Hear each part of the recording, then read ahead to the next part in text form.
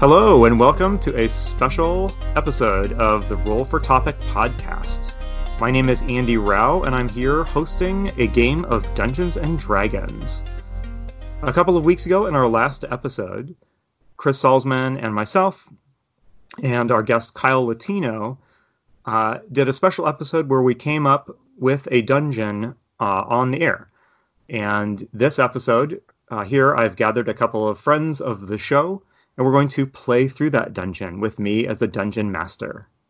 So, with that brief introduction, I am going to ask our players today to briefly introduce themselves. So why don't we'll start with you, Aaron, and then how about each of you guys introduce yourselves, and then why don't you share with us what is a role-playing game that you think doesn't get the love that it should?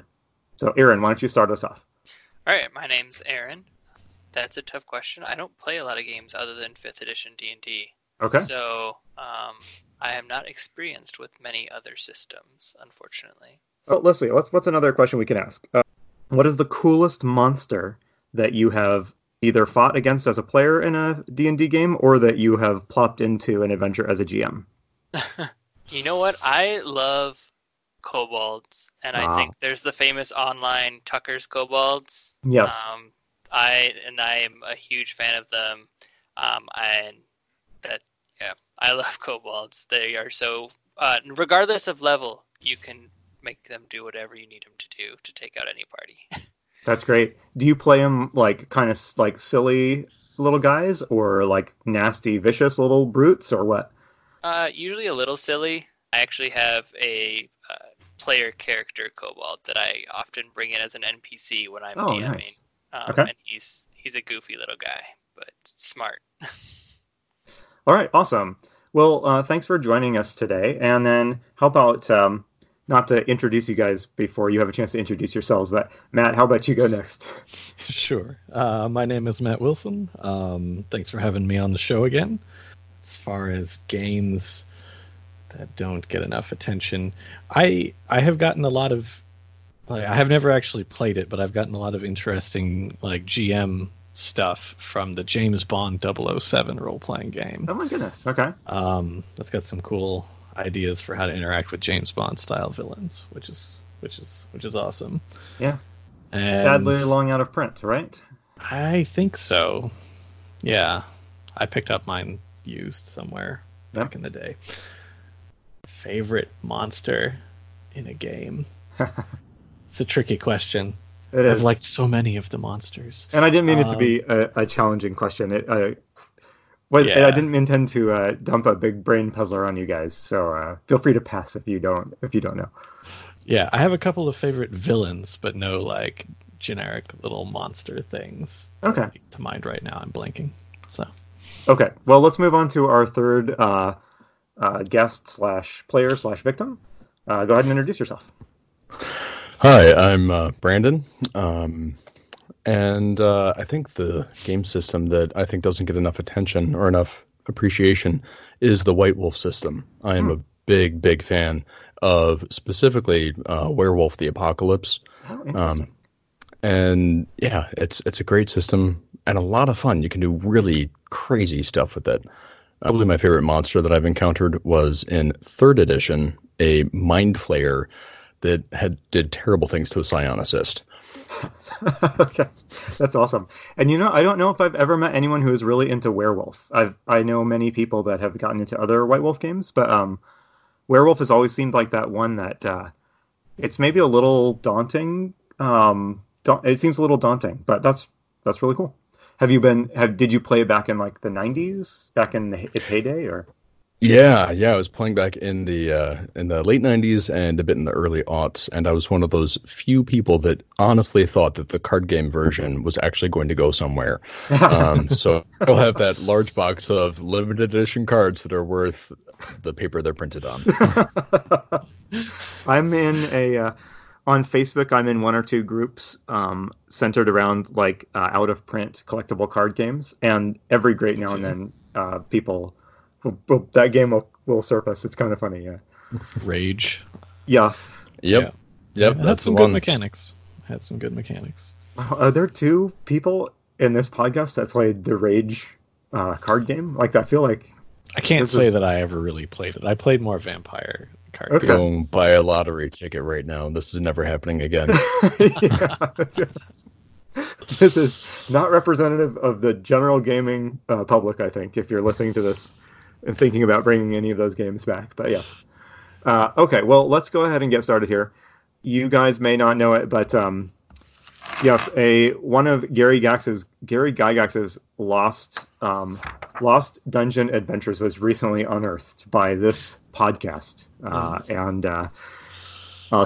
so brace yourself for some truly epic, a classic dungeon crawling adventure, because we're about to venture into the subterranean depths of the world of Dungeons and Dragons.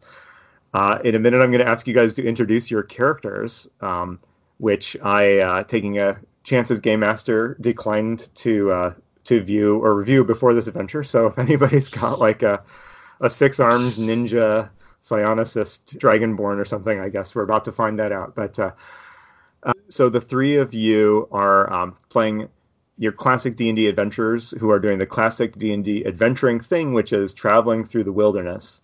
You're about to all meet up in a tavern, kind of out midway between your origin point and your destination, wherever that might be, out in the middle of nowhere.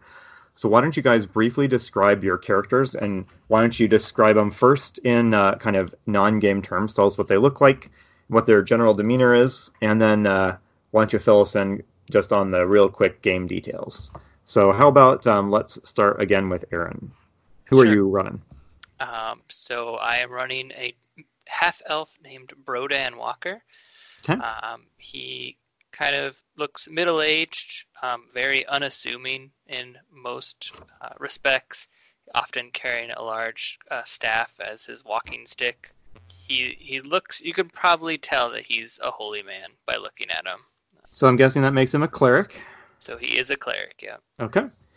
And yeah, for my game mastery help, can you tell me their armor class and is it Rodan, as in like Rodan? Brodan. Okay, Brodan, awesome. And then what are his hit points and armor class, please? His HP is 10, Okay. and his armor class is 14. All right, and lastly, what's his perception? What's his passive wisdom bonus? Passive perception is 13. Excellent. Okay, Matt, how about you?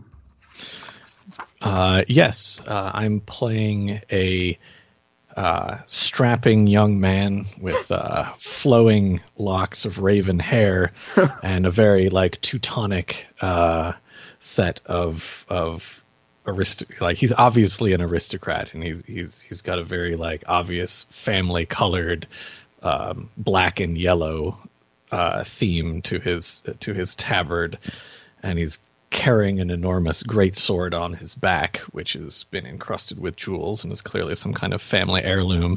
Okay. And when he walks into a roadside tavern like this, he sort of has to remind himself that this is what he wanted. He wanted to go out into the world and have adventures. It looks dingy in here, but he's trying to do his best to deserve the inheritance that is so rightfully his. And his name is Karis Lynette. Okay, and how do you spell Karis? Keris. I took a guess here, and I got literally every letter except the S incorrect. So, and would that make him a human fighter? He is a human fighter. Okay. From a noble background. Okay. And how about hit points, armor class, and perception? Hit points are 12, armor class of 17, and his perception is 13. Okay. Somehow, he's actually pretty smart.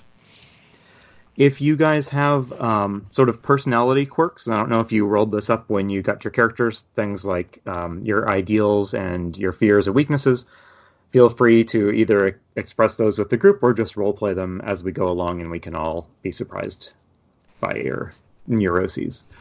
Okay, and lastly, Brandon, what do you got going on here?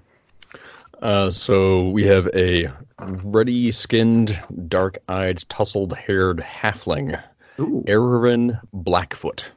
He is every inch a traveling carny. is not a classy individual.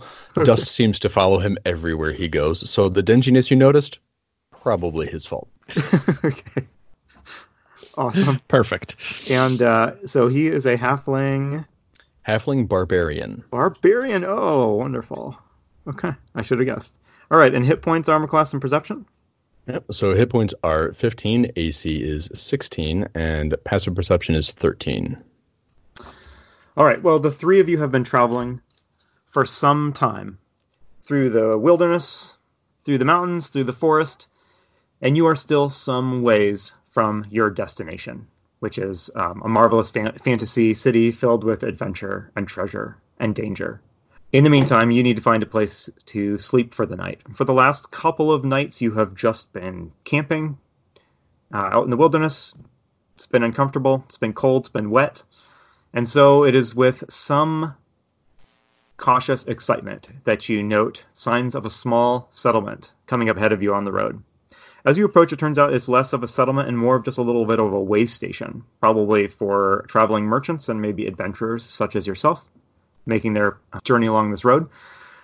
Ahead of you, on the side of the road, is it's not completely decrepit, but it is a somewhat battered two-story tavern with the not super promising name of The Last Fish. This might cause you to look elsewhere, were you in a situation where you had choices, but you don't. Even though you're not quite sure about the quality of the tavern, you can't deny that the smell of cooking meat and the flicker of torchlight in the windows and the sound of raucous conversation and laughter from within proves to be irresistible. So the three of you head into the tavern.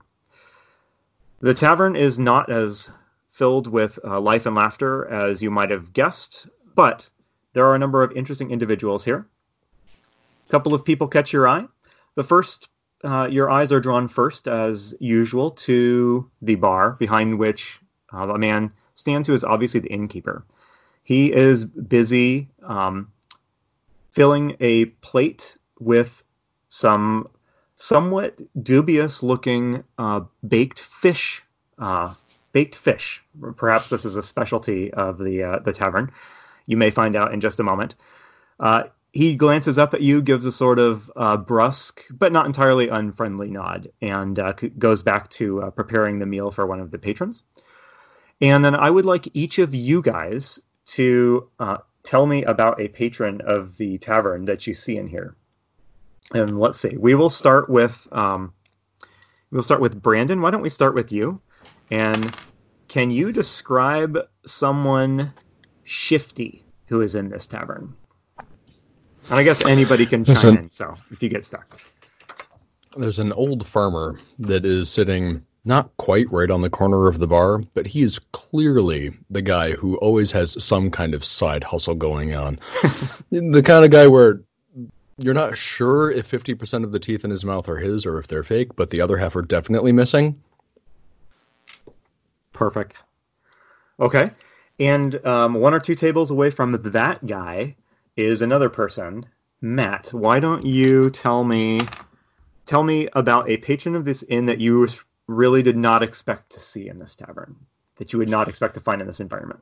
Well, I would definitely not have expected to see one of the fair elven races in such a dingy, human establishment. So my eye is immediately drawn to them. I know them to be very noble people.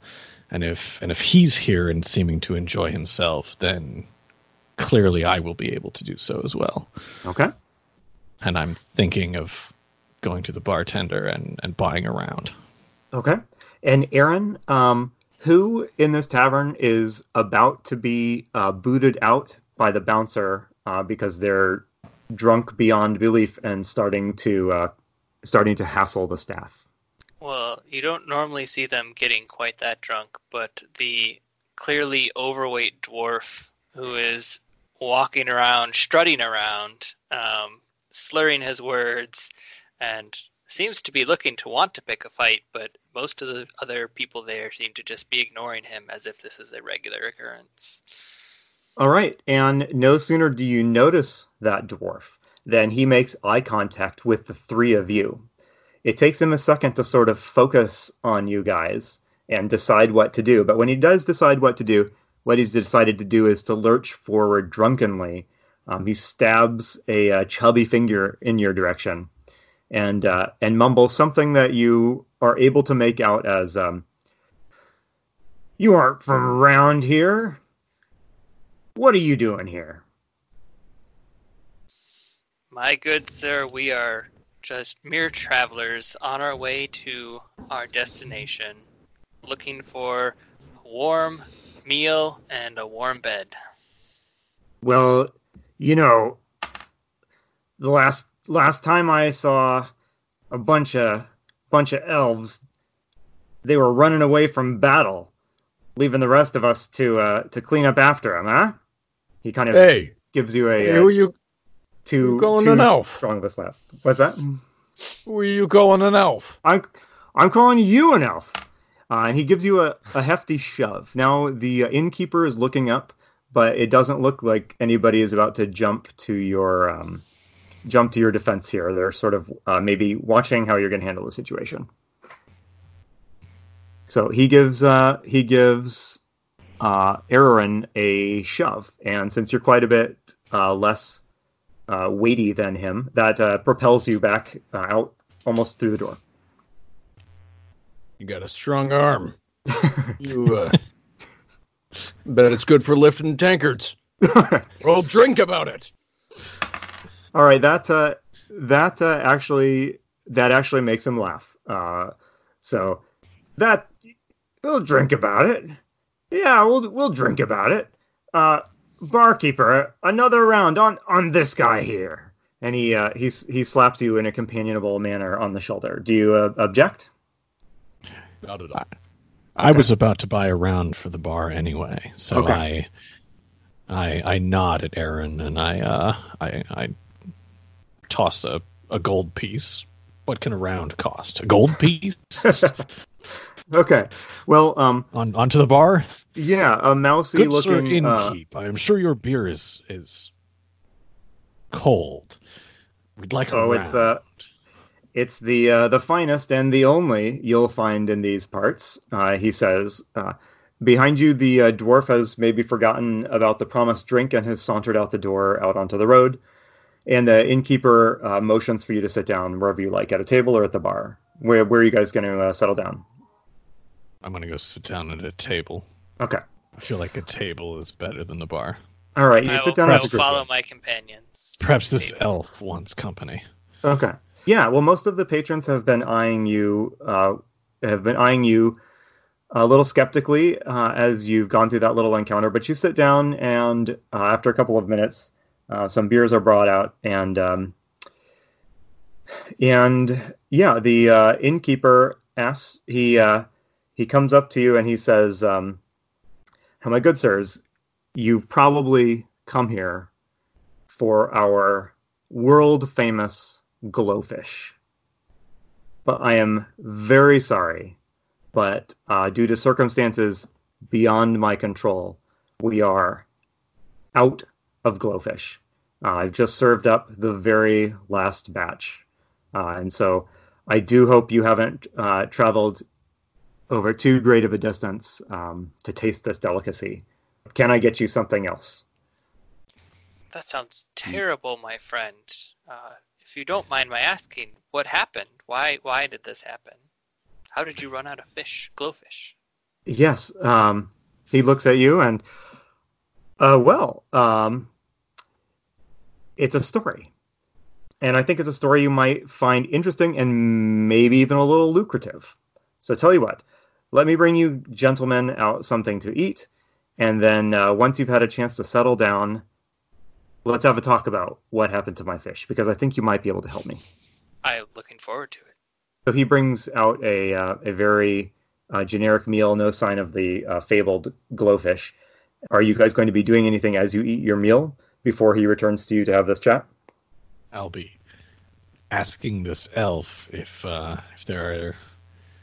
he has come from the road and a life of adventure, and if so, Might there be adventure to be found in these parts? Sure. What's your what is your charisma bonus? +2. Okay, nice. All right. Yeah, you make a pretty good impression on the elf, and he doesn't. He looks a little skeptical about you guys. You are in kind of grubby, very mud spattered clothes, but you make a good impression. Yeah, he's traveling in the opposite direction actually, and he looks like he doesn't have too much to say. He's pretty closed mouthed, but he looks like he's not really enjoying being in this grubby little tavern. Well, anybody else? That will make 2 of us. He's not Dre. Yeah. If there's no adventure to be had here, yeah. Why did I slog through the muddy forest to get here? A couple of minutes later, the innkeeper returns. Gentlemen, I trust you've enjoyed your meals. It's quite delicious there. Do you have... Oh, but it's not compared to our glowfish. And I have a treat for you. Because as it turns out, there is exactly 1 fresh glowfish left. And I would like you to try a bite of it. So he excitedly produces a dish on which a kind of a slightly misshapen fish. It's a little hard to articulate what's wrong about it, but there's something not quite right about it. Has been prepared for you. He hoists it for you. He has a fork for each of you, which he presses into your hands. Please take a bite. I think you will see exactly why this is so. We are so famous for this. I gesture to my companions and to my new elven friend. Okay. My good man, Rolfolos. Please. I'm told this is the last fish. Oh. Have you had this delicacy before? Who are you speaking to? The elf. Okay. No, I was told that he was all out of glowfish. Not that I would deign to partake of such a disturbing-looking delicacy. But suit yourself. Help yourself. It looks like exactly the sort of thing people such as yourself would enjoy. I look forward to seeing your reactions. Please take a bite. The innkeeper's pressing it. Broden will go ahead and take a bite. I'll drink my beer. Okay. Dubiously, Aaron follows suit, giving it a long sniff and a skeptical look. Okay. Everybody who takes a bite, go ahead and give me a Constitution saving throw. Okay, and just tell me if you roll a 10 or higher. I got a 14. Did anybody else get it? No. Okay. All right. I'm not eating this suspicious fish. And you're not eating it? Okay. If the elf isn't eating it, I'm not eating it. Okay. Swinging in with a big 8. Okay. Brandon, so the two of you that eat it actually tastes pretty good. You wouldn't travel hundreds of miles for this, but you wouldn't turn your nose up at this. But Brandon, you both of you feel a slight unpleasant tingly sensation, and for a second your head like kind of hurts, like you're getting like an ice cream headache, but it fades quickly. But Araran, the headache subsides, but after a few seconds, but is still sort of lingering like a really, really low level migraine. And you are suddenly finding that as if your like eye pupils have dilated, the room seems brighter. Seems brighter. Yeah, so it's as if your eyes were dilated a little bit. It has no immediate effect or whatever, but yes. So I'll tell you when that wears off, if it ever wears off. It could be permanent. The innkeeper is eyeing you kind of almost eagerly, and you notice that he's actually staring at your faces, like as if looking for some kind of reaction. And Aaron, as you eat and you blink as you have this slightly weird experience, the innkeeper gives sort of a very satisfied nod. Yes. It's glowfish are found nowhere else that I have ever heard in the realms. They are unique to this location. My great grandfather built this inn here because of the glowfish, and we've served it faithfully for generations. I'm sure you can see why. Is the effect permanent? He laughs. Not usually. Enjoy it while it lasts, my friend. But unfortunately, this was the last of the glowfish in my supply, unless you are interested for a fair reward in helping me resolve that problem.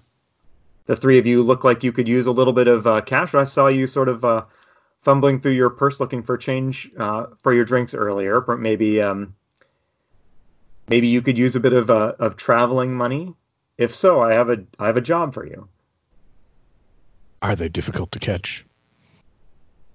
Well, here's the thing. I'm not usually the one who catches them, and that is my story, actually, my friends. He scoots up a bench, and he begins speaking without further delay. You see, once or twice a week, my assistant Rolf heads down to catch a new batch of glowfish. He's done this for years. He knows all the tricks. But 2 days ago, he went down for a new batch, and he didn't come back up. Sometimes he's down there for a while. It can take him a while. It could take him a while to gather up enough, but it's never taken him this long before. I'm honestly concerned that something might have happened to him. Maybe he broke his leg or injured himself in some way and can't get back up.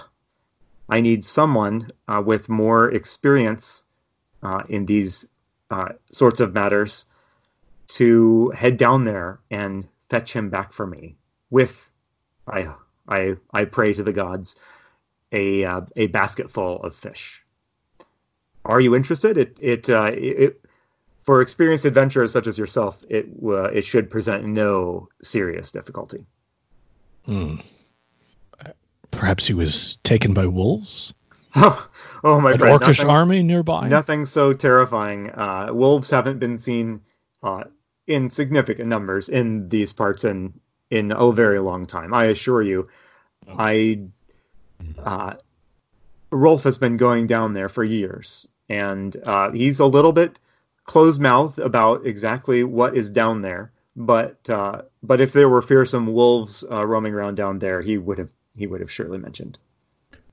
Well, just a point of curiosity. You keep saying down there. Is that south, like south on the map, or is that down below, like underground? Yes. Like a difficult and dangerous passage to the underworld? It's more the latter than the former. He taps on the table and he gestures to the ground. It is, my friends, and he looks around almost conspiratorially as if he doesn't want this widely shared. It is directly below our feet. See, your basement.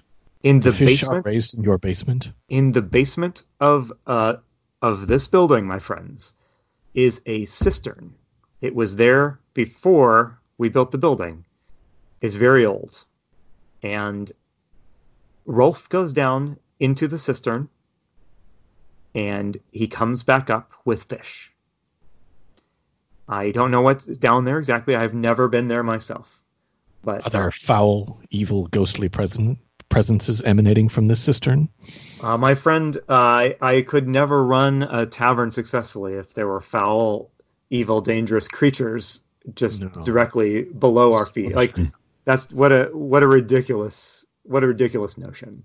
I'm sure it's perfectly safe, but it does require some manner of physical dexterity to get down there. My companions, a man is in need, and as such, we should be doing our part to help those who need it. Oh, this is most certainly terrifying, questionable, and fascinating in equal measure. I'm in. I suppose this municipality probably lacks a sheriff, and in their stead, I feel compelled to act on behalf of the locals. I'm so little people. I'm so grateful, my friends. The truth is, I've already asked our stuck-up elf friend over there, and he told me no in no uncertain circumstances when it became clear that going down there does involve getting wet. I didn't mention that, but yes. I am already wet. Okay. Well, very well, my friends. Well, I don't wish to rush you, but the longer we go without glowfish, the longer we all go without the most delicious delicacy known to the humanoid races of this fantasy world. And so I beg of you, finish your meal, gather your resolve and your equipment, and tell me when you're ready to venture down into the very small, not scary or dangerous environment in which my experienced assistant disappeared. So just tell me when you're ready to go, or if there's anything I can do to help you. We have a limited set of supplies here. We don't get a lot of merchants through here, but if you do need basic supplies to help you, I'm happy to provide those, and I will even be happy to have that be on the house as a gesture of my confidence that you are going to be able to bring Rolf and the fish back. Definitely bring the fish back, and if Rolf can be brought back, that it makes me even more happy. I look skeptically at the carcass of the fish and request another beer. Okay. Of course, another beer for everyone, but maybe not too many beers if you're heading down the cistern. But yeah, so he brings out another round of drinks for you guys. And then he says, thank you, my friends. Just tell me when you're ready to go. I need to tend to my other customers who are indeed looking ornery that you have been occupying this gentleman's attention. So he gets up to serve some other customers. You hear him apologizing about the lack of fish. To that shifty-looking farmer, and is there anything you guys would like to do or acquire or ask before you tell the innkeeper you're ready to go? Do either of you have rope? Because I do Yes. not have rope. I have a blanket. Oh, how did you last this long? That's terrifying. Yes, I have 50 feet of hempen rope. Okay, That excellent. one of us does. It wouldn't be an adventuring party if there weren't a few hundred feet of rope represented, I feel. This is why I keep But you guys no one knows how around. to tie a knot. But of course, no one knows how to tie a knot. Everyone has rope. No one knows how to use it. That's right. I certainly don't. That's why use rope was a skill. It was a discrete skill in earlier editions of this game. Although not, I fear, in 5th edition. So we may just be really out of luck when you break out that rope. I'm sorry. Okay, so you got some rope, and I haven't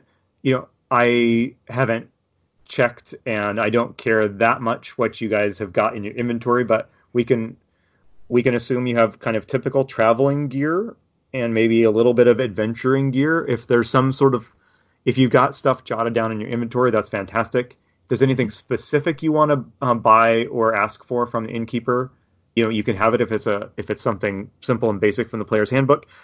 And if we get down there and there's some question about whether you would have brought along something, we can always do a little a luck roll of some sort to determine. I am ready when you are, Okay. Yep. my companions.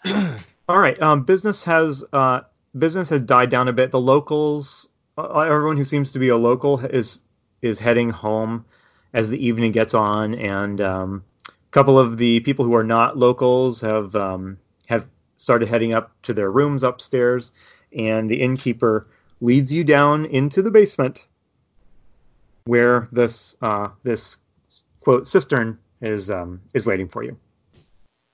So when you get down there, it is cold and damp. It is funny.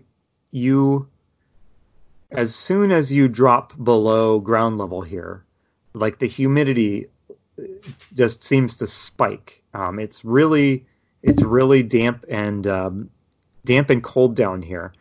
And he leads you into a large basement. It is a single large room, almost the size of the dimensions of the whole inn above it. There are no like side rooms. You don't see any storage rooms or anything like that. It's a single large room, in the center of which is, as he described, a cistern. It's basically a large hole in the ground.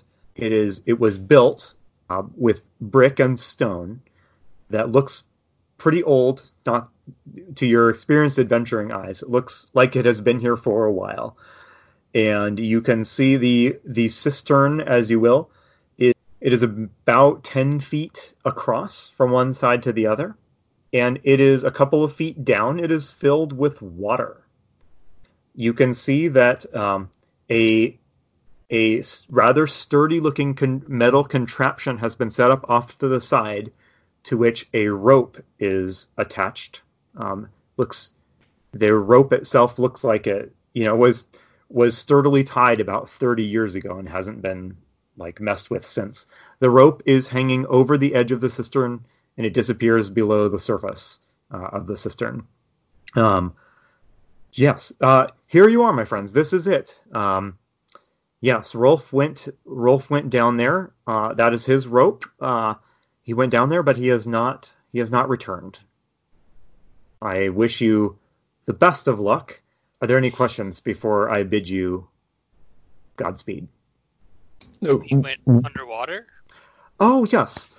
Well, now that you mention it, yes. There is one odd thing about the cistern. You will find that some ways down, the water stops and is replaced by open air. Rolf was always a little unclear, and I have never dared to make the descent myself. But he says that through whatever properties sustain this well, also have preserved an area of breathable air beneath it, where he finds his fish. The big heavy thing in the corner is what's all that? Oh, this I used the word contraption, but I should have meant just like a brace or a rack or something for the purpose of holding a rope very sturdily. Yes, Rolf goes down the rope, and I can't really see myself through the water, but he says that it is not far before you break out into the air. Seems fair. Seems legit. My good cleric, Bogdan, or Broden. Is the cistern in fact evil? That's a good question. Unfortunately, I do not have that spell prepared with me today to detect whether or not it is. Perhaps a simpler option might be to simply cast a little bit of light and see how far down we can see into this. Is there like a pebble or a rock around here that I could find? Yep, plenty. So I will grab a little pebble and cast light on it, giving it a bright blue glow. Okay. The pebble flares in the dim light of the cellar, and Aaron, I should note that Aaron, you notice that you can see remarkably well in this dimly lit area here. If I can just break immersion here and say you have sort of a limited duration dark vision in effect. Nice. All right. So you've got this. You've got this glowing stone. Did you say you were dropping it down the well? Yeah, I'm going to drop it and see how far down I can see it sink. Okay. It's pretty dark in here, but you're able to follow the light. The stone hits the water with a plop, and it sinks down at at the rate you would expect it to for a little while. After a couple of seconds, it abruptly drops away very quickly. And then after that, you can see a very faint, what might be a very faint glow where it may have come to rest down farther below, but it's pretty far down there and pretty dark. Well, at least we know we won't be in the water for very long. An excellent Yes, test. the innkeeper says, yes, Rolf, I don't think he found it pleasant to go through the water, but I don't think it is dangerous as long as you keep moving quickly. I will grasp the rope Okay. and attempt to pull it out. Pull it up.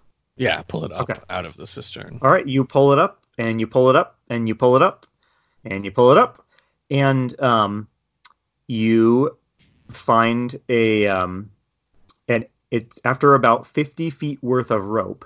You pull it up, and the bottom of the rope has been severed. The innkeeper says, Rolf, there is usually like a little basket, like a small pallet tied to the bottom of the rope. It must still be down there. Must have snapped off or been cut. It looks to you like this was cut by like a sharp implement. I'm afraid it seems that your friend may be in more trouble than we originally thought. Well, You may have aquatic brigands. they're a notorious pest. Pray to the gods that I have not been infested by aquatic brigands. But yes, but that is why I am being so generous with my offer of reward and food and supplies from my store. I really need you to go down there and find what happened to Rolf. And if there is something dangerous down there that is threatening my fish supply, I entreat you to deal with it. Well, gentlemen, I believe there is a saying that fortune favors the bold. Shall we descend down? Oh, yeah, I think Karis should throw the rope back down, then I'll just shoot my way down. Okay.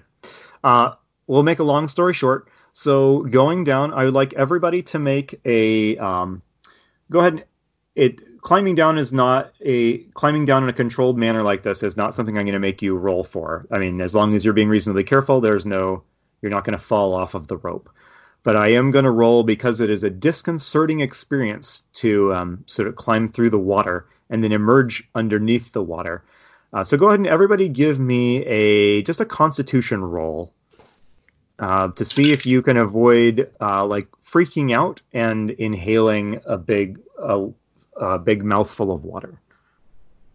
So make a Constitution roll. Just beat a 10. So it's a con save or just an ability roll? I'm sorry. Make a Constitution saving throw. Save. Okay. I did not pass. Okay. And I If rolled you didn't- Natural 1. Okay. Okay. All right. If you did not pass, you inhaled some water, and you are at disadvantage for the next couple of minutes. Okay? That means you roll, when you're trying to do stuff, physical activities, we'll say, you roll 2 dice instead of 1, and you go with the lower of the results. Okay? So mark that down, and if anyone was so unlucky as to have rolled a natural 1, you dropped something useful out of your pack on the way down. Oh, no. So, pick a weapon from your inventory list, and it dropped. There go the javelins. Okay. Okay. How many javelins were in there? There were 3. Okay. All right. The javelins go sailing down. All right. So the way this works is after holding your breath for a couple of very long seconds, you do emerge, and looking above you, you can see a ceiling of rippling water above you, but that doesn't stop you from climbing right through the water and descending into a vast subterranean chamber. The rope ends a couple of feet above the floor. The area around here is dimly lit, and it actually takes you a minute to figure out where the source of light is. And you realize that clumps and clusters of some sort of moss or lichen are faintly glowing. They're just patched around unevenly. It doesn't look like this is by design. Unevenly on the walls of this chamber that I'll describe in just a moment. Just enough to give you basic visibility. If you have any sort of dark vision, you are totally all set. If you don't have any of that, then your eyesight is somewhat diminished, but not so much that you can't see your feet in front of you. The chamber into which you are lowering yourself is a large and obviously is an artificially constructed chamber. This is not a natural cave, and it reeks of age. You are descending into some sort of watery, large cistern chamber. It's a little difficult to describe, and the image when we were coming up with a description of this chamber, the image we kind of settled on was: have you guys seen photos or drawings of the are underneath the city of Istanbul or Constantinople, those like underground, I don't know what they're called, cisterns, like cisterns, aqueduct type of area. Anyway, you're in a chamber that evokes that feeling. Okay. You drop. It's very large. It is circular. It's very large, maybe 100 feet from one side to the other, and you have dropped down directly in the middle of it. You are standing in about 2 inches of water around, and you are standing on a platform that is very slightly submerged, and around you is a lot of around you the platform like drops off, and it's just water with, you don't know how deep it goes down. You can see in the dim light of the moss, you can see immediately that there are 2 exits out of this large cistern chamber. One, and they are both on opposite sides. One on the left and one on the right. Both of them are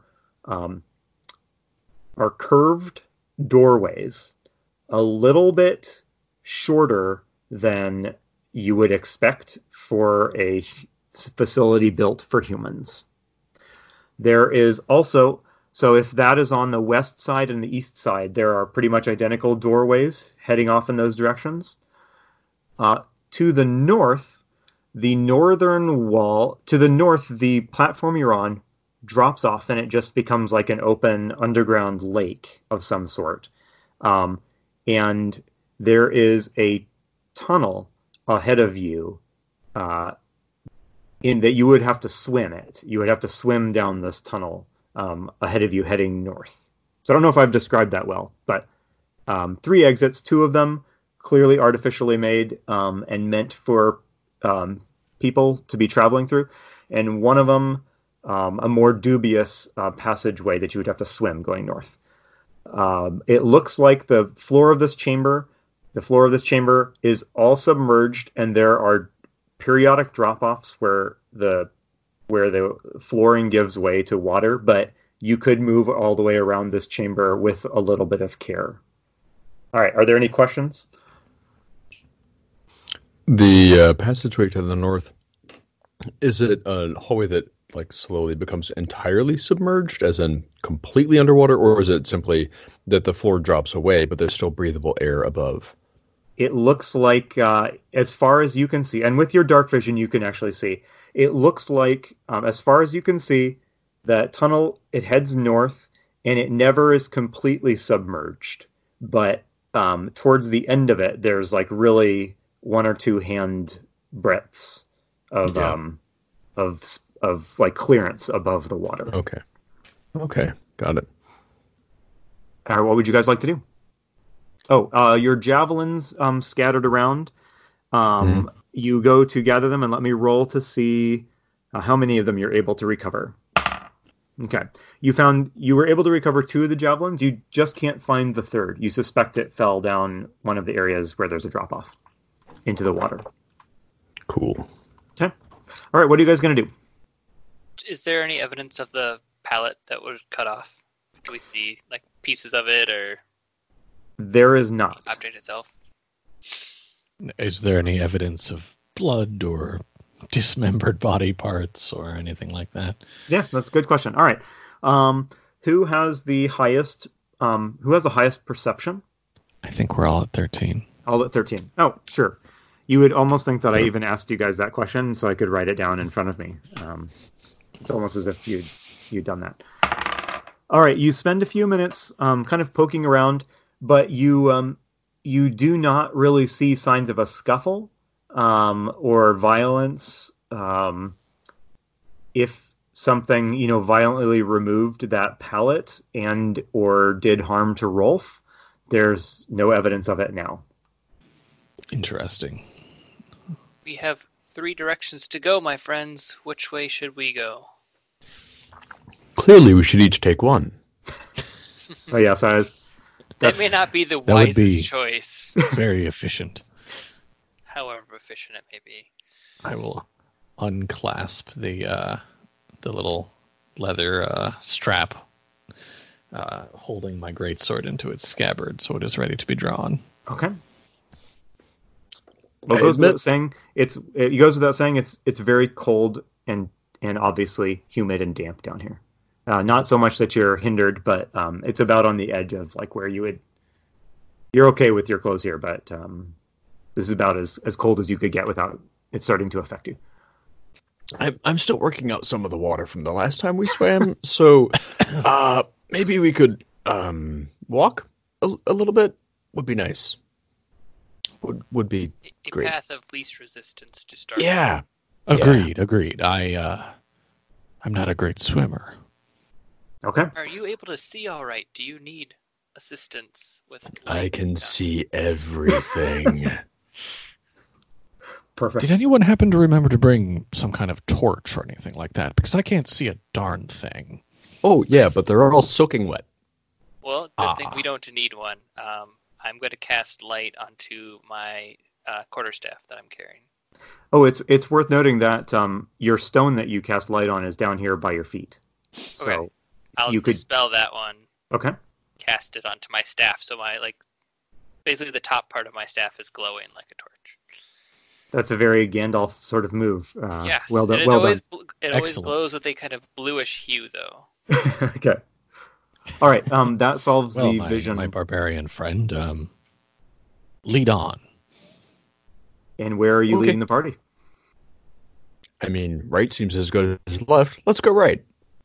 Okay. Yes, right. All right. You move to the right. To get over there, you have to hop over a couple of drop-offs, and you're still a little bit unsure how deep those are exactly. But you're not interested in spending too much time trying to figure that out. At least not now. I'm not going to make you roll, but I'm going to assume you proceed cautiously. I should tell you that while you are moving around in just this inch or two of, you're sloshing around an inch or two of water, you will have disadvantage should you be forced to make any sort of like balance roll or acrobatics roll. Okay. But hopefully as you travel along, this will not be an issue. Surely it won't. So you're heading to the door on the right. Mhm. Okay. You approach the door. As I said before, it's a little bit shorter than you might. It looks pretty good actually to the halfling, but to the human and half elf, it's a little bit shorter than would be comfortable. And as you approach it, a smell that I'm sorry for the very uninspired adjective, but just a very fishy smell emanates from the tunnel that you're approaching. As you get to the side door, the door here, the architecture has a very smooth and organic vibe to it. It's not actually like creepy and horrific in exactly this sense, but if you've seen like the movie Alien, you know how like the alien ship has like sort of like organic, curvy architecture to it. It's a little bit of that sense, except not like, you know, terrifying extraterrestrial. So you stop at this open doorway, and because you're not expecting what you discovered here, directly beyond this doorway is a tunnel that heads off into darkness for a good distance at a gentle curve. But the odd thing about this tunnel is that it is angled down pretty sharply, and there's no stairs. It's like a water slide, and water is cascading down it. It would be difficult to keep your balance going down this tunnel / slide if you were to try and walk. How would you guys like to proceed? Karis, are you thinking what I'm thinking? We. Yes, you should absolutely do that. Excellent. I am worried that we won't be able to get back up once we go down, however. Already throwing myself down the slide. Okay. Fair. Okay. Adventure awaits, my friend. Okay. Ararin leaps down the slide and goes zipping off into darkness. And after a moment, he banks around a turn and is gone from sight. Well, You hear him. Are you actually shouting "we" or Oh yes. The whole way down. Okay. Okay. Well, you hear him shouting "we," and then after a few moments, you do hear a loud splash. The splash of like a 80-pound something hitting going off the end of a slide and hitting a large body of water below. Karis, would you like to hold on to my staff for some light as you proceed? Sure. I would be happy to. Hand my staff to him, which should still be glowing. And I will. Okay. by all clutch, means. I will clutch my scabbarded greatsword and the staff together in my arms and leap on after the half. Okay. All right. You jump as well. Something similar happens, and that leaves just Broden up here at the top of the angled passage. Once I hear the splash of Karis hitting the bottom, I will then proceed myself. Okay, so all three of you have the same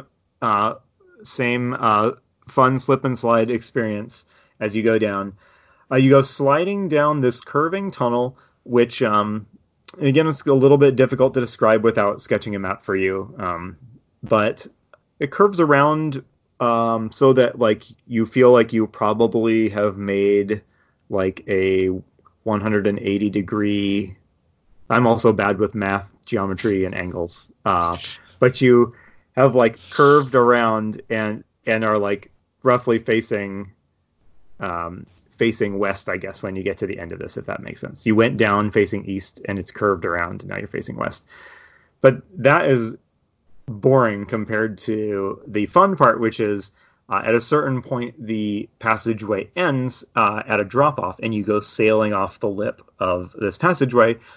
You drop about 10 feet until you hit a big pool of water, and you splash down into the water. You are all wearing a fair amount of equipment. And so I would like everybody to make a strength roll to like surface or tread water or just keep from, I guess, sinking into the like Stygian abyss. Excellent. Okay. You're making a strength roll and your target number is 11. I rolled a 15 in total. Okay. I got a 6. Okay. Natural 20. A natural 20. With a natural 20, I will say that because you rolled so well, you saw that Broden was struggling and starting to sink, and you were able to grab a hold of him. So instinctively, I mean, when you drop down and you dive underwater, like it's difficult to think real tactically. So you are instinctively scrabbling for the like for an edge, like a landing, a beach or whatever that you saw right before you went sailing in here. And so that's where you splash over there. Broden, let's say that you've taken 1 point of damage from panicking and inhaling a lot of water. Okay. But you're saved by Aaron, the surprisingly good swimmer, halfling. He's a barbarian.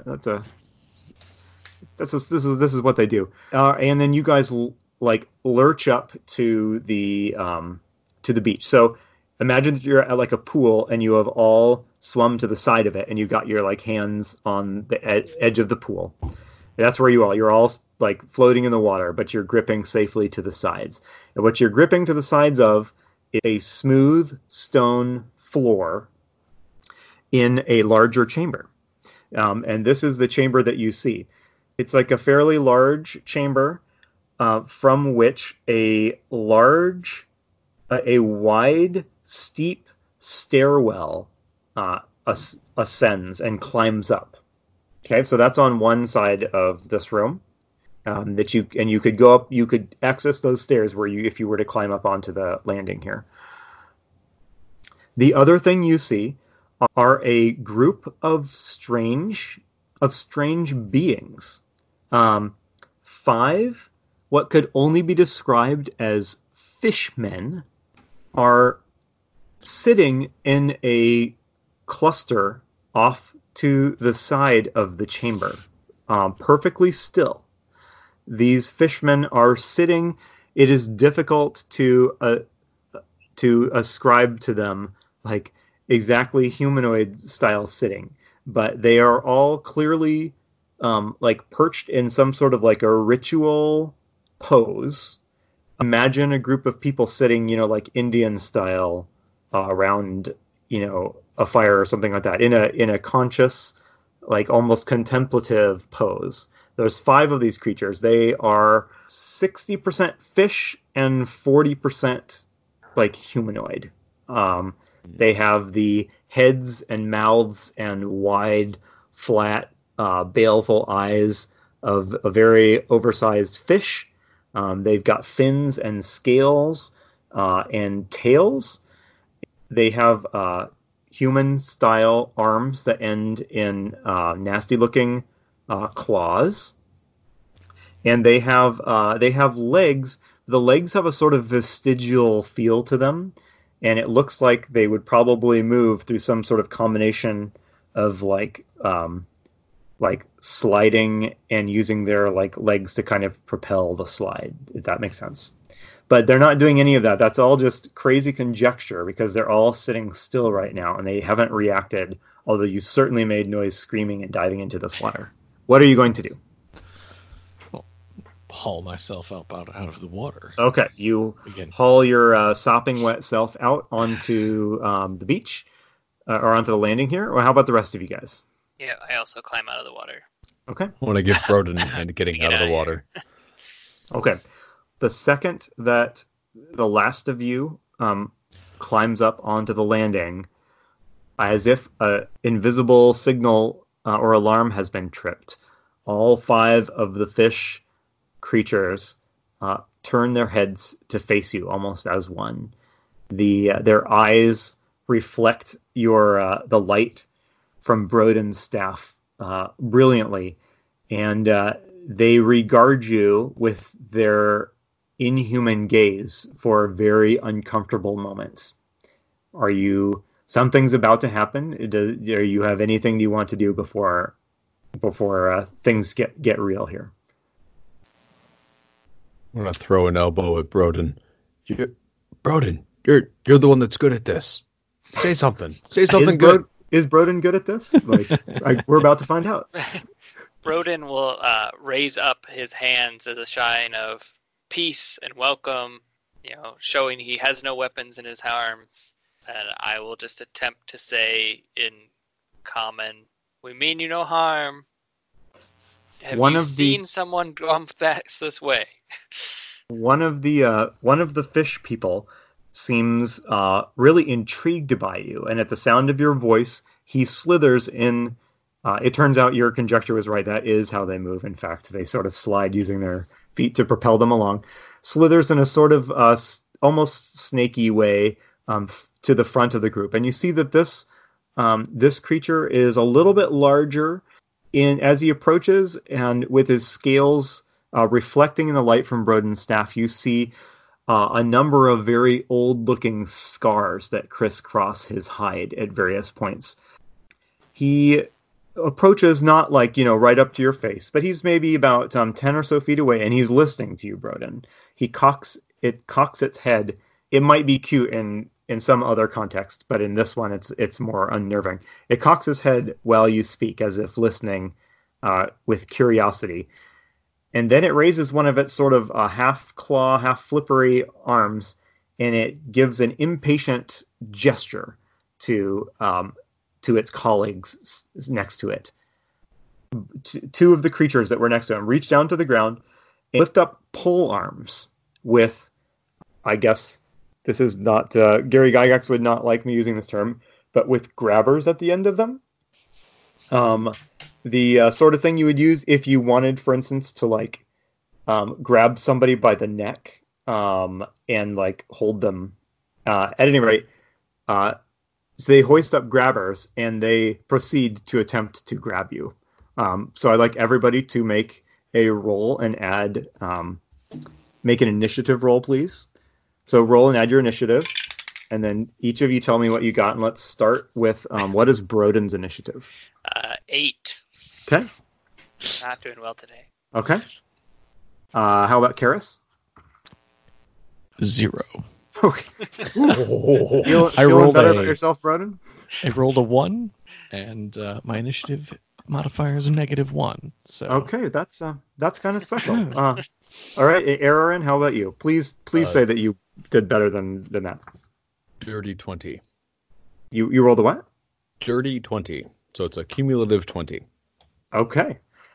All right, so Aaron is going to move quickly. You saw the fish creature ducking down for what clearly seemed to be some kind of weapons, and you seize the initiative. After you act, the fish creatures are going to act as a group, and then Broden and Karis are going to, if they're still alive, we'll be wrapping up the rounds activity. So Aaron, what would you like to do? Just for context, this the space you're on is probably about 20 feet by 20 feet square. There are a couple, you didn't notice them until you hoisted up here. There are one or two sort of Warren-like tunnels heading off into darkness, and the stairwell that ascends very high. And the creatures are all in a group of 5, about 10 feet away. What would you like to do? 5 of them all together. So I think the first thing that I'm going to do is I'm going to be very upset about the fact that they're attempting to hurt us in some way. Okay. And I'm really going to lean into how upset I am about this. So I think I'm going to rage. Okay. That's the best way to express your distress. Fish people don't grab me. I grab fish people. Exactly. Okay. Hopefully Broden and Karis have seen this happen before. Otherwise, it's a sight even more disturbing than the angry fish people. But Aaron goes into a halfling rage. Nice. So my very compact and therefore highly efficient rage will drive me to attacking the closest fish person with the man-catcher grabber thing. Man-catcher, that sounds like an official term. Sounds like a better term than grabber. I had a lot of fun at history museums when I was a kid. Okay, all right. So I'm going to come swinging in, and I have a what appears to be a glaive that is appropriate for a halfling, which is really just an axe that's just a little extra wide. Okay. So I'm going to come in swinging with that. Am I still rolling at disadvantage? You know what? Let's see if you've shaken it off. Give me another Constitution saving throw, and tell me if you get a 10 or higher. Nope, that's a natural 1 again. Okay. So I'm going to let you roll every round to shake that off, okay? But for this round, you're going at disadvantage. Cool. So you're attacking the closest fish man with a man catcher? Mm-hmm. Okay. It's armor class. Go ahead. So we just burned a 20. So I have just rolled a Okay. 25 to hit. You serious? So that's with disadvantage? I've rolled a 20 and a 19. Oh my gosh. Yeah. Okay. This Uh, is how I go. Okay. All right. Well, you easily connect, and go ahead and roll damage. Okay. So that is 1d10, which I rolled a 9, and I have a +4 for my strength modifier. So a grand total of 13 points of damage. Okay. Whew. It's a mighty blow. Look at me. Hang on real quick. Let me jot this down. I have neglected. There's 2 points of rage damage attached to that. Okay. So I what is apologize. the total damage that you did? So the grand total is 15 points of Oh my damage. goodness. Okay.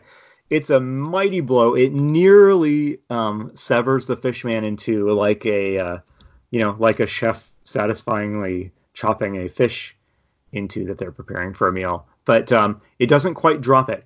But as you hit it, this thing is it's got a really like viscous, slimy coating. As it recoils from your blow, it threatens to pull your glaive with it.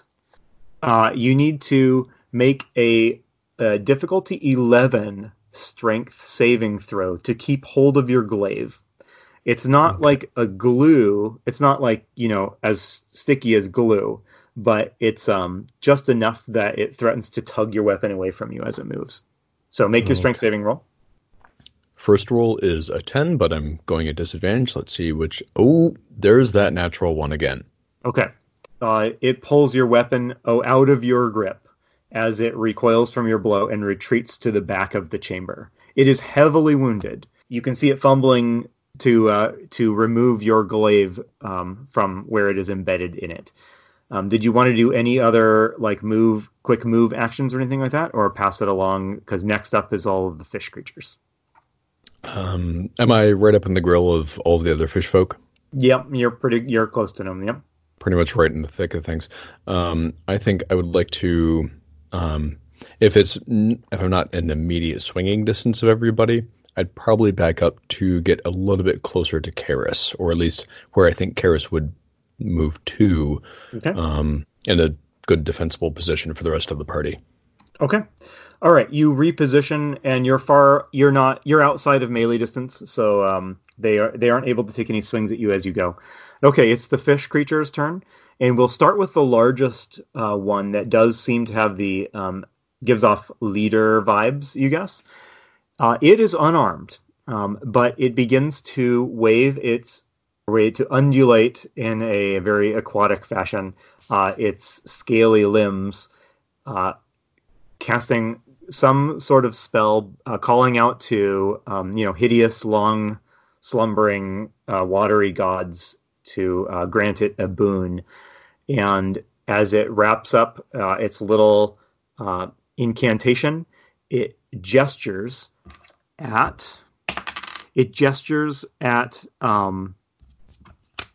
Broden, who had kind of addressed it with the confidence of his own his own religion. Broden, you feel, well, it's a little difficult to describe how you feel. You find yourself catching your breath and like gasping for breath. Make a wisdom saving throw, and you need to beat an 11. We got a 19. You did it. Okay. For a moment, you found yourself gasping for air and fighting a powerful urge to plunge your head into water and take deep, refreshing gulps of water instead of air, but you shake it off. The creature snarls angrily as it sees that whatever spell or thing it just tried to do to you did not work. And it snaps out a command to its fellows, all three of whom charge. Okay, one of them with the man catcher charges you, Broden, brandishing the man catcher, which is making a beeline for your neck. It comes lurching at you. All right, so there's lots of saving throws here this evening. It hits you and does 3 points of damage. Its polearm has some sort of mechanism by which it's attempting to close the grabber part of the man catcher around your neck. Make a dexterity saving throw to evade it. Otherwise, it's going to clamp around your neck. It won't it's meant to kind of is meant to disable you, not to harm you. But go ahead and make a dexterity saving throw. And on this, you need to beat a 10 or you need to get a 10 or higher. I got a 15. 15. Okay.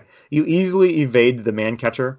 There are two, though badly wounded Fishman spends its round pulling the glaive from its body and eyeing it, and you can see it weighing whether or not it should attempt to use, whether this is something it's going to try using or not. And that leaves two other fish people that both charge forward.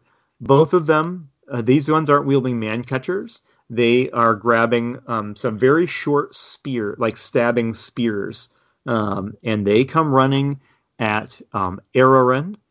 One of them goes for Araran, and the other goes for Karis. So, Araran, one of them stabs a javelin at you and hits, but for only 2 points of damage. And Karis, the other one, oh man, these guys are rolling really well. Good job, guys. This one hits for 3 points of damage. And now it is time for. I just shuffled up my initiative, but whoever rolled an 8 for initiative, was that Broden? Yeah. I think that's Okay. right. Broden, have at it.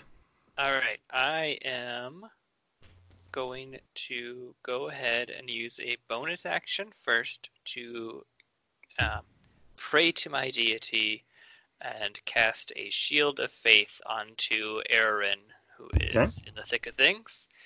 So he now has a +2 bonus to AC. Nice. For the next 10 minutes. Okay. Yeah.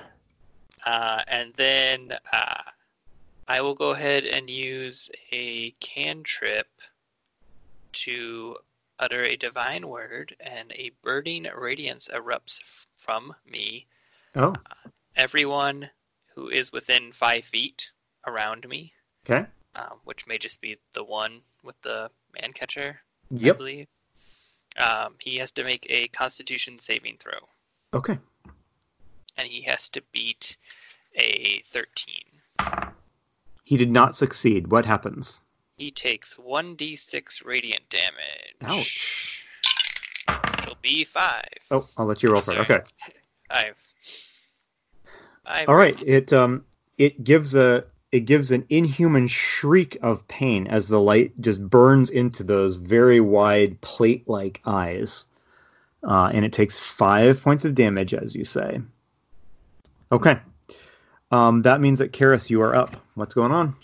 Well, clearly what had happened here is that I had begun producing my signet ring to say, introduce myself properly, and then this fish person stabbed me and it hit my chainmail, and went into my chest, at which point I'm going to just let the signet ring drop on the chain that I carried around. Okay. Unsheath my great sword and say, "Insolent fish person," and chop his head off. Okay. There's no way to treat a visitor.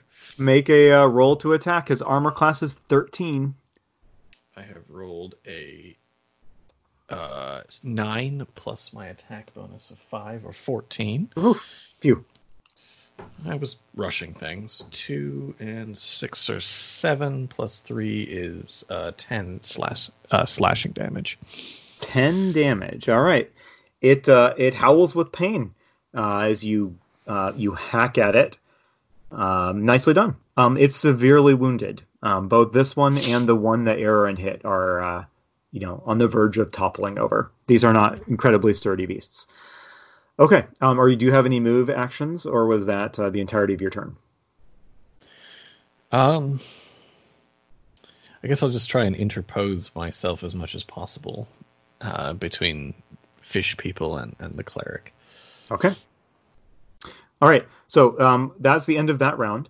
We're going to go back up to Araran, who is weaponless, or at least glaiveless, but in good health. And yeah, what would you like to do?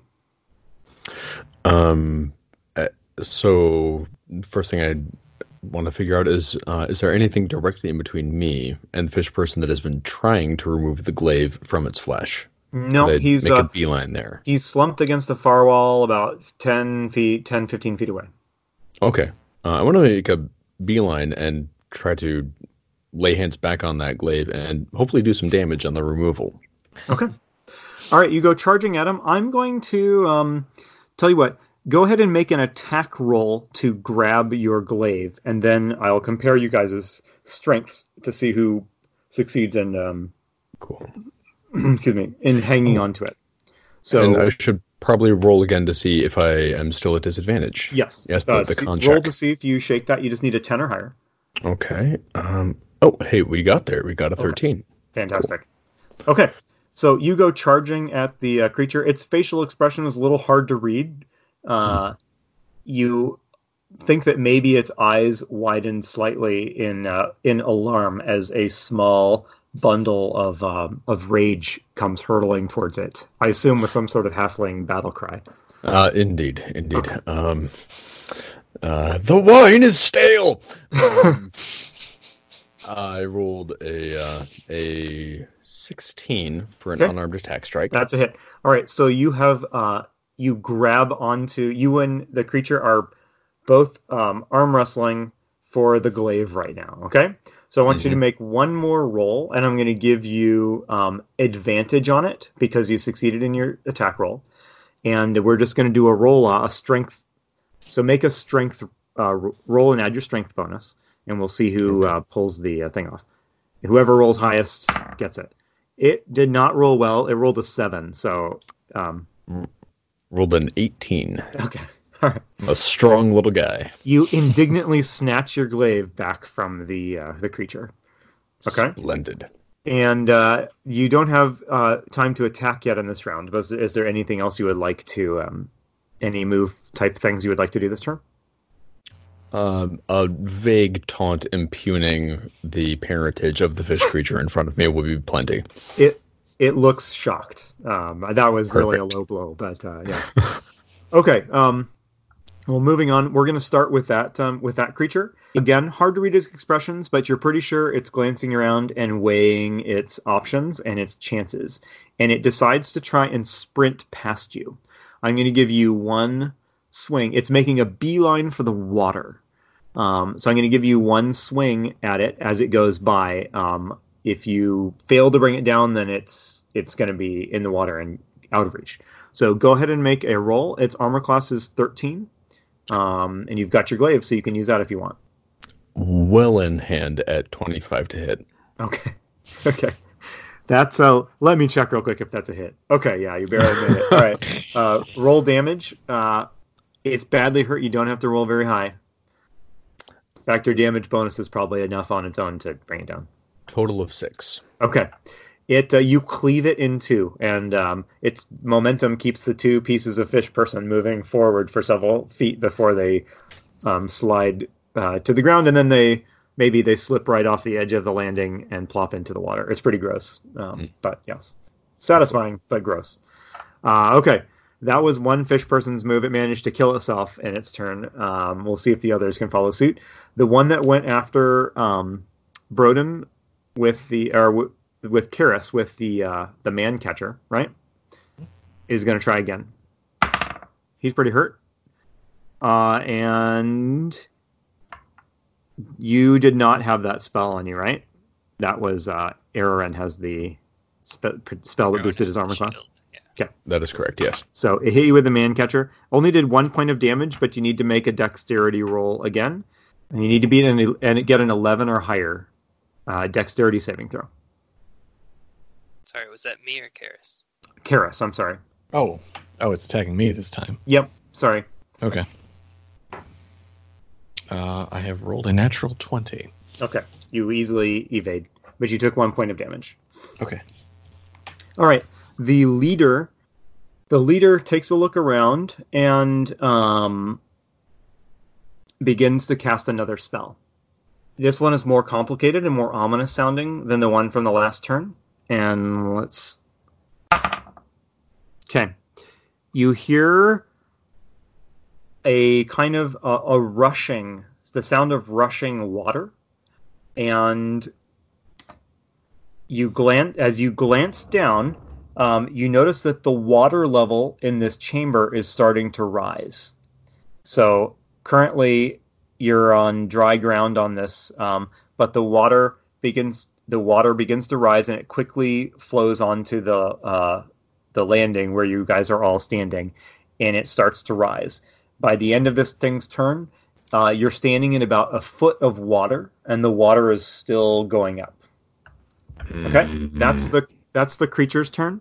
The remaining two guys with spears attack Broden and miss, and attack Araran and really miss.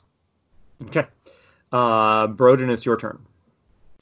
I am going to say that the caster is a problem, and while I'd rather avoid this fight, it's too late for that now. I'm going to cast Sacred Flame.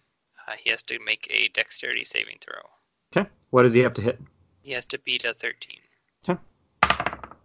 Oof. He did not make it. He rolled a 3. All right. What happens? He will take 1d8 radiant damage. Okay. I can roll. Yep. That's a 6. Nice. And he now has... well, there would be no benefit cover. All right. Yep. So just 6 damage. 6 damage. Radiant. Okay. He doesn't look... although he's a little bigger, he doesn't look significantly sturdier than his compatriots. So... Okay, is that the only thing you're doing, or do you have something else? I'm going to try to move away from the guy who was trying to attack me recently. So if I can take a couple steps back or away. You disengage a little bit. Mm-hmm. All right, and that leaves Karis. All right, I will taunt the person that attempted to snatch me with the moving back and forth. It's the universal language of physical insult. Exactly. It connects, you can tell. Exactly. I've rolled a 16 to hit. Okay, I thought you were rolling 16 to taunt, but we'll just say that. All right, the 16 hits, so go ahead and roll your damage. This one was hurt pretty bad already. I roll 8 points of damage. It goes down with a excellent. With a big watery splash. It collapses into the rising water level of this room, which continues to go up, I should note. Is it just me, or is the water rising in here? All right, Karis, anything else after your attack? Or are we back to Araran at the start of the round? We're back to Araran. Okay. So there is the priest-looking fishman and 2 compatriots are left. Araran, what would you like to do? For a brief moment, I'm going to break the fourth wall and say, Internet, yes, I know. I just discovered I am playing a halfling who is lucky. I should have re-rolled every single one that I have rolled thus far. I promise to do better next time. And you have been rolling all the ones. I have indeed. Okay. So, to make up for it, in a blood-curdling rage, I'm going to swing in at the caster. Okay. As one should. So yeah, full force, both arms swinging. Okay. Let's see what we can do. This one's got a check. Let me check his armor class. One sec. Armor class of 13, just like his less talented companions. Excellent. We nail him. We got an 18. Okay. Roll damage. So, damage, we're looking at a rolled 13, but I'm still raging, so it's a 15 total. Oh my gosh. That's a lot of damage. Okay. You hammered it. I do one thing very well. Yeah. Okay. It reels from the damage. And as it recoils from the hit, the water level stops rising. It stabilizes. Whatever you did disrupted its spell. Sweet. Well, we know what you did. You hit it really hard. That disrupted the spell. Just for clarity. Okay, are you doing anything else besides nearly decapitate the fishman? I'm going to stay up all in his face and make sure he can't get anywhere. Okay. All right, then it's that fishman's turn, and it also makes the decision to run, but instead of going for the water, it's going for the stairs. Did anyone specify they were near the stairs? Or imagine that they were? No. Okay. Then, Broden, I'm going to give you one reaction with which to hit it as it goes by. Otherwise, it'll reach the stairs, and at its speed, it's probably going to be able to clear out of here pretty quick. So, Broden, go ahead and roll. Has an armor class of 13, unless you want to, let it go. Am I holding my staff? Yeah. Okay. I'm sorry. Araran was the one who just hit it, right? Mm-hmm. Yep, I'm sorry. Araran, you get the reaction as it tries to disengage from you. I apologize. Okay. I just screwed that up. 15, does that hit? It does. Rolled another 9. Of course you did. So we're sitting at 15 again. Yep. Okay. All right. Well, you give it a gentle tap, and it collapses dead in the water, face first. Yeah, that's a lot of damage you dish out. Keep an eye on those halfling barbarians, everyone.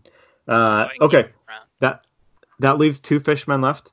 One of them has a man catcher, and it maybe weighs running, but it saw what happened to the last 2 fishmen that tried that, and so it decides to go for Broden. It misses with the man catcher pretty badly. The other remaining fishman has the short spear, and it is going for Karis. Karis, the spear did hit you, but only did a point of damage. Excellent. Okay. All right. Araran, back up at the top of the round. Things are looking like you have the advantage now. What would you like to do? I think I want to circle around in between the stairs and whatever other fishman is closest to me, whether that's the one to the left or to the right, and take a swing at them, but I want to make sure that I'm between them and the staircase. Okay. All right, go for it. Ooh, And give me a roll. Armor class 13. Oh, sweet. 14, so we still get there. Okay. Roll your obscene amount of damage. We're looking at 13 points of damage. Okay. It goes down, leaving just one left. Makes a run for the water. Karis, you're the closest one to it. I'll give you one reaction to try and clip it as it goes by. All right. Armor class 13. Swing my greatsword through the air. And I have rolled an 8 plus 5 is exactly 13. Okay, there's a hit. Roll damage. All right. 9. You savagely wound it, but not enough to drop it before it reaches the water. It does a graceful, surprisingly given how hurt it is, dive and disappears beneath the water. You notice that the water level has started to recede, and after a quick moment, it is back to the level it was originally at. All right, it's all clear. The fight is done. And yeah, you are here on the landing with a couple of fishman bodies. What would you guys like to do? That did not go as well as I had hoped it would. Really? I thought that went great. Is anybody badly hurt? I'm sitting HP, pretty. so I'm not that bad. Okay. I have taken 5 points of damage. Okay. So not half, but in the vicinity of half. Is that what you're saying? Yeah. Okay. Well, what's the plan, guys? Do we need to bandage you up? You're looking a little messed up there. Bird. You okay?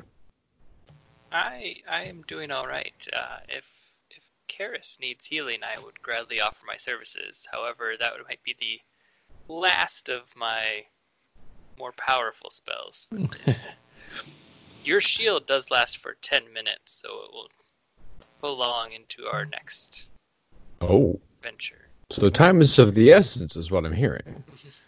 Yes, exactly. We need to get a move on. Is the water level still rising in this room?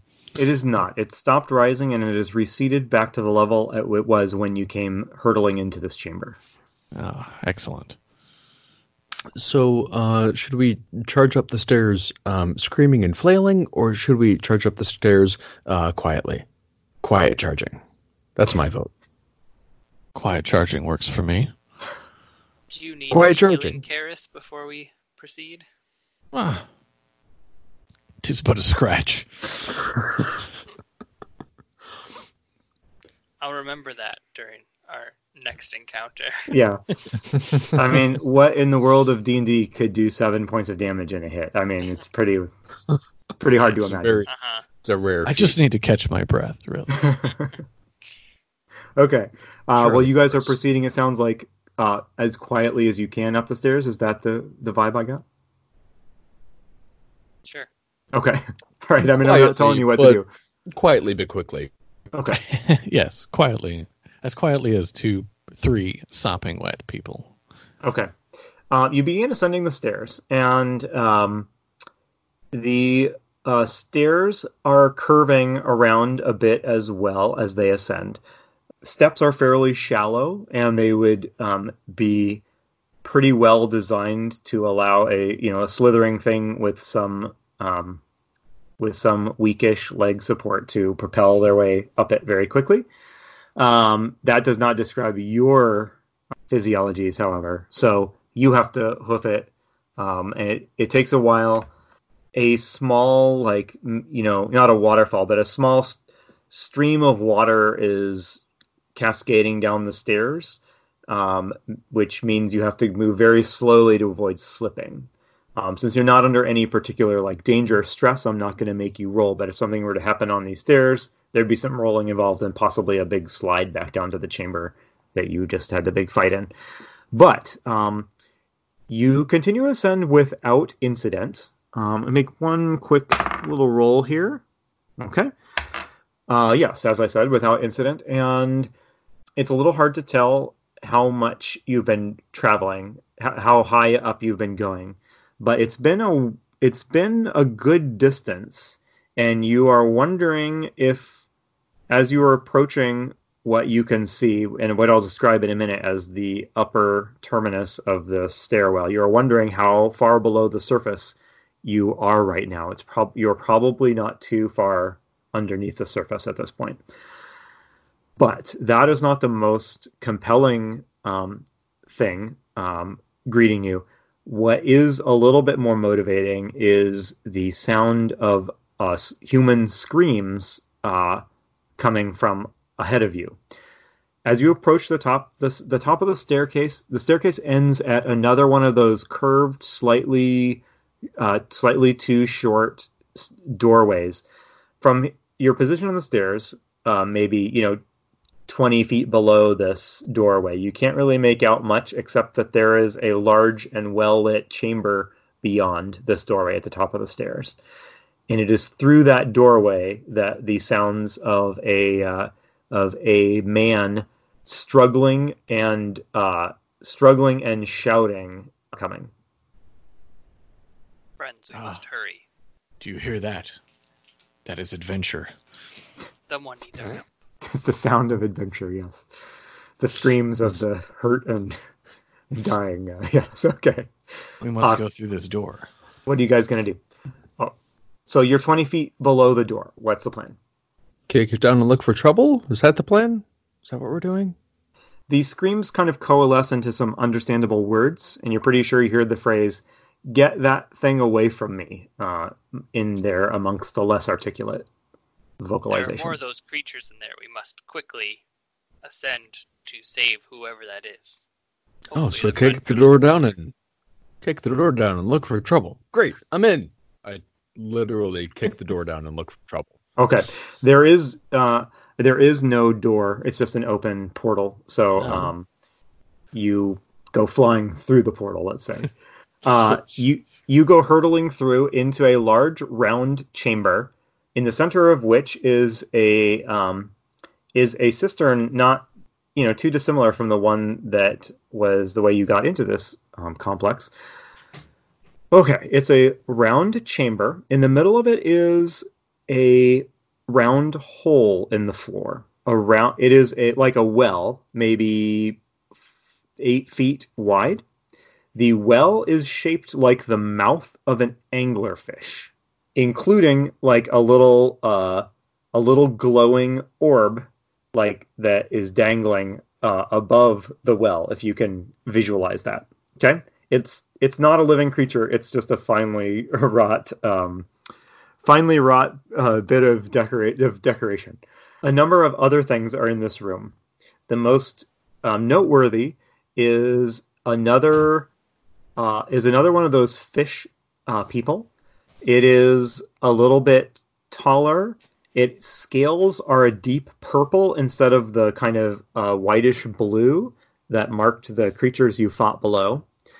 And it is sitting on top of a gigantic crab, like it's riding it like got a little fancy seat on the back of the crab's shell.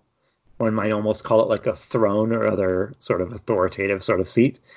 And the crab is holding in its pinchers two things. One of the pinchers is holding a scruffy-looking human that is suspended a couple feet above the ground by one of the claws. The other claw is grabbing what looks like a backpack of jammed with equipment, like an adventurer's backpack. As you watch, the crab reaches that claw over the mouth of the well and shakes the pack loose, and you see a rain of gold pieces and a silver knife and a few other things go hurtling down. There's a long pause, and then you hear some splashing noises as they hit water far below. Okay? The crab then releases the backpack, and it goes floating down the well afterwards. And then it moves. Then it's pretty clear that it is about to drop the human down the well as well. Okay, what are you guys going to do? So I say, Aaron, you just barreled through the room, and this is what you saw. Mm-hmm. I want to point at the human and shout, "Rolf!"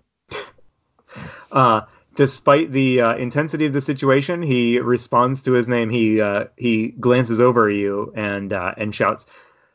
There's a quick pause while he tries to take in the unusual sight before him, and then he shouts, "Help me! Help me!" Right room!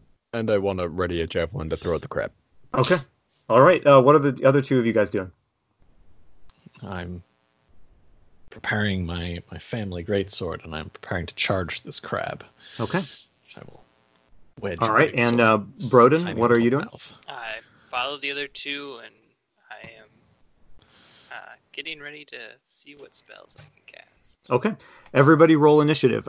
As you guys come barreling through and equip your weapons, the creature, the fish man riding the crab, takes note of you. He pats the crab, and the crab kind of shifts to turn and face you. The crab tosses Rolf, for indeed it is he, across the chamber, and then turns with very cinematic crab claw opening and closing motions. I guess you can't hear this, crab people. Listeners, imagine my hands making little crab grabbing motions. It does that menacingly in your direction. Okay, so everybody roll initiative and tell me what you got. I got a 10 this time. Okay. All right. Karis, that's a little bit better than last time. Mm-hmm. Okay. It's pretty good for Karis. How about Broden? I got a 2. Ooh. Okay. And Aaron? Swinging in heavy with a 19. Ugh. Okay. Okay, and that's why we keep halflings around. They're very fast. It rolled. It tied with you, Broden. So it's going to be going.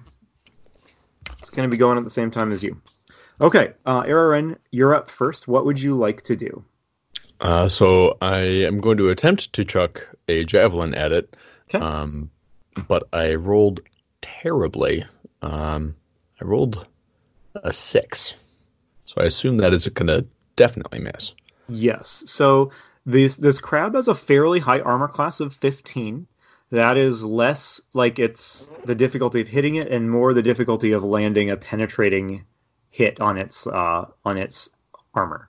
At either rate, with that, you probably actually just missed it, and so the javelin goes sailing in a lonely manner across the room. Or you have anything else you want to do? Probably just recoiling moderately in shame as the javelin sails endlessly into the night. Okay. That you do. You accidentally threw it on some kind of ballistic arc. We'll see where it lands. Karis, you're up next. I bellow a war cry and I charge directly at the crab. Okay. Great sword in front of me, attempting to wedge it into its mandibled mouth. Okay. It's got an armor class of 15. Okay. I have rolled a 13 plus my attack bonus of 5 is an 18, so that's a success. Okay, roll damage. 5 plus 2 is 7 plus 3 is 10. Nice hit. Okay, it lands with a solid thwack on the crab. You've done some noticeable damage to it. Rodin, let's do a quick roll-off between you and the crab and the thing riding it. Okay? Just give me another initiative roll. I got another 2. Okay, it got a 19 this time, so it's going first. All right, so the crab, at the urging of its malevolent rider, the crab lurches forward and tries to grab 2 of you guys. So the lucky 2 are Araran and Karis. So Araran, one of those claws goes snaking towards you. You jump out of the way without too much difficulty. And Karis, however, it gets a natural 20 on you.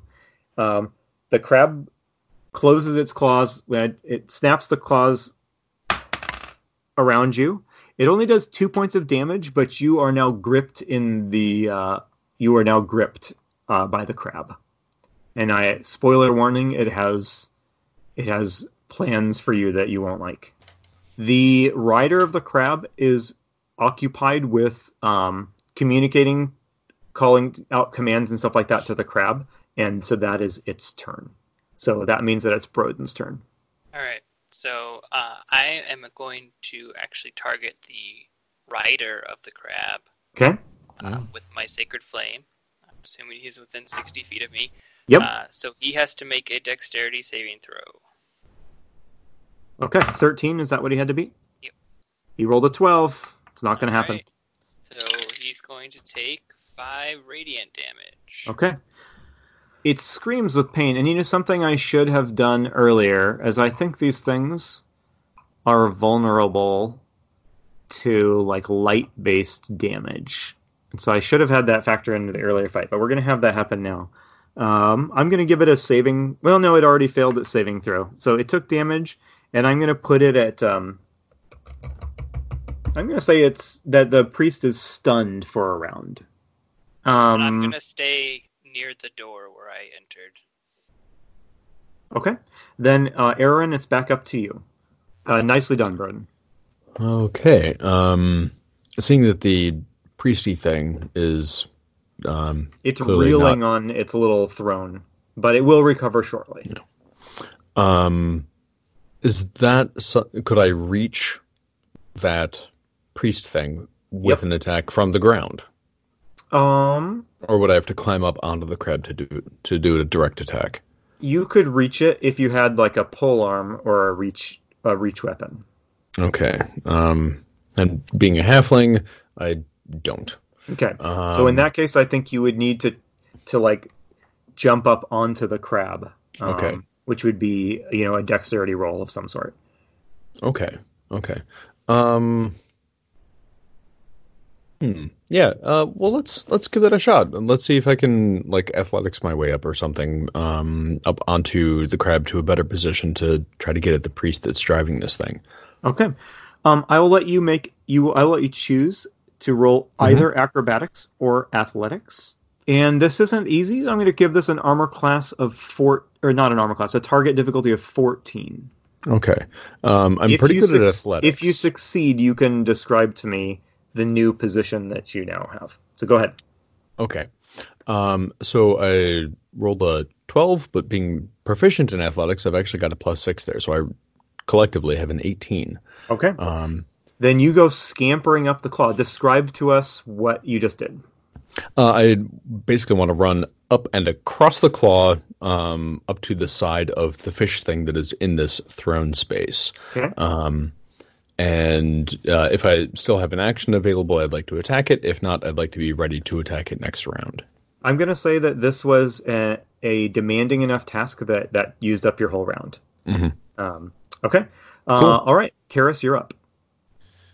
I'm going to gather my breath, having just been squeezed a little bit, and use a bonus action as to gain a second wind, which lets me regain hit points equal to 1d10 plus my fighter level of 1. So I have rolled a 4, plus 1 is 5. So I'm back up to 10 hit points. I am going to continue to drive my greatsword into the crab thing, mantles, and request rather urgently now that it die or let me go.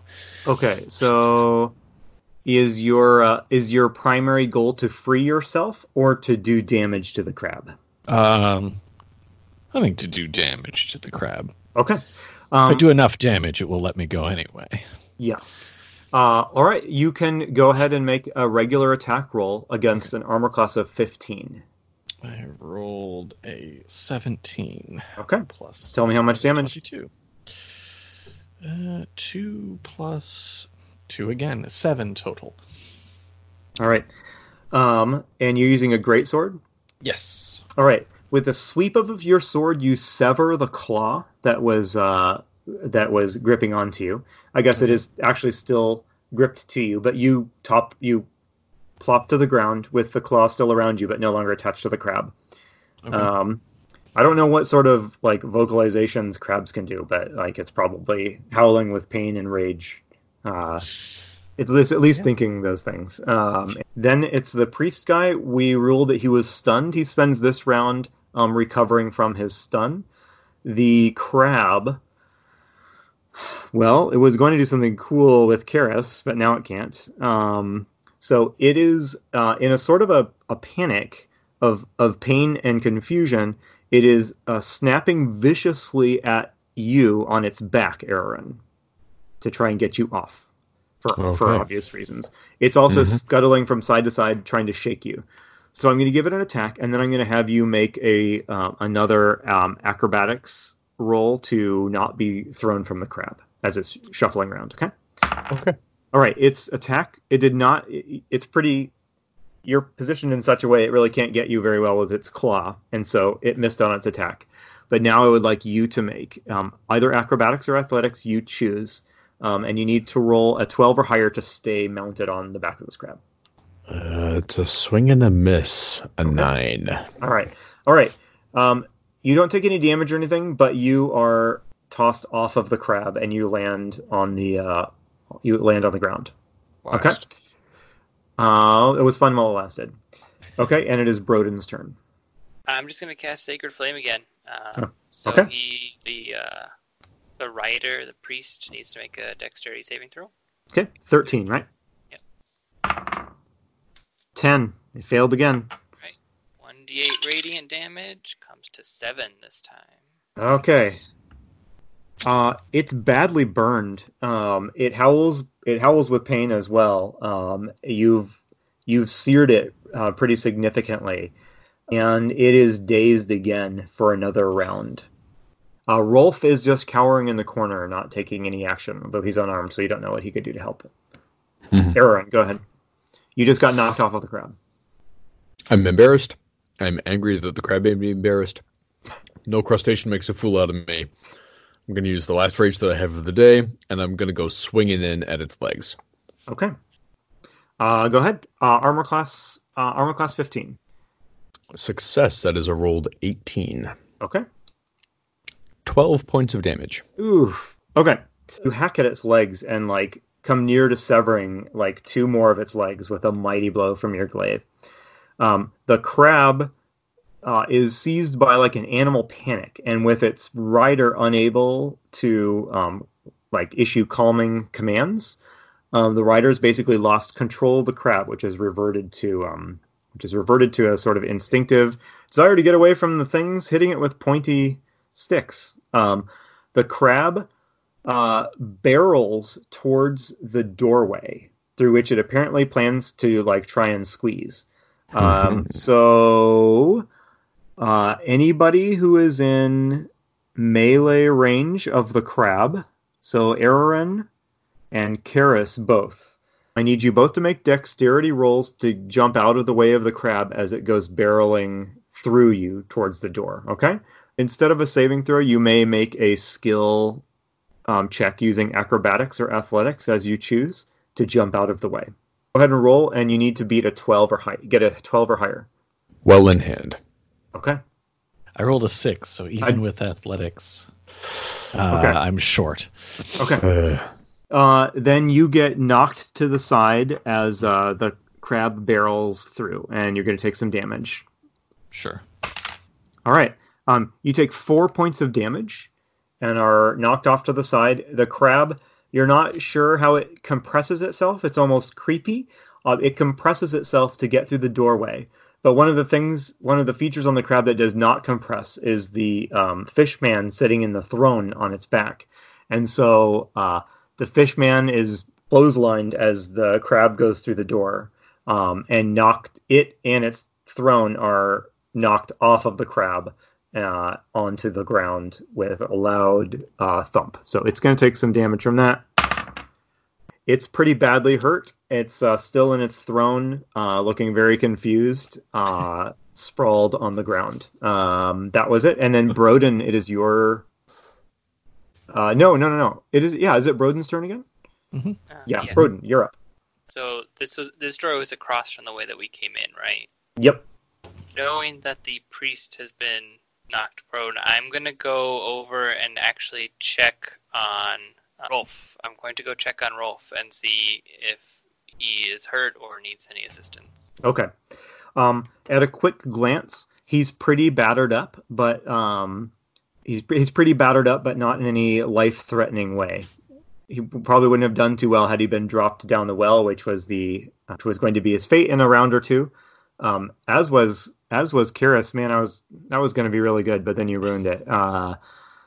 But no, he's doing all right.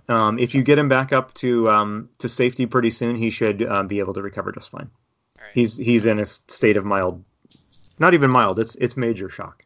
Trust my companions to take care of whatever's left. What is you guys can wrap this up. This thing is not really the fishman priest is not really in much of a condition to put up a fight. So why didn't you guys just tell me?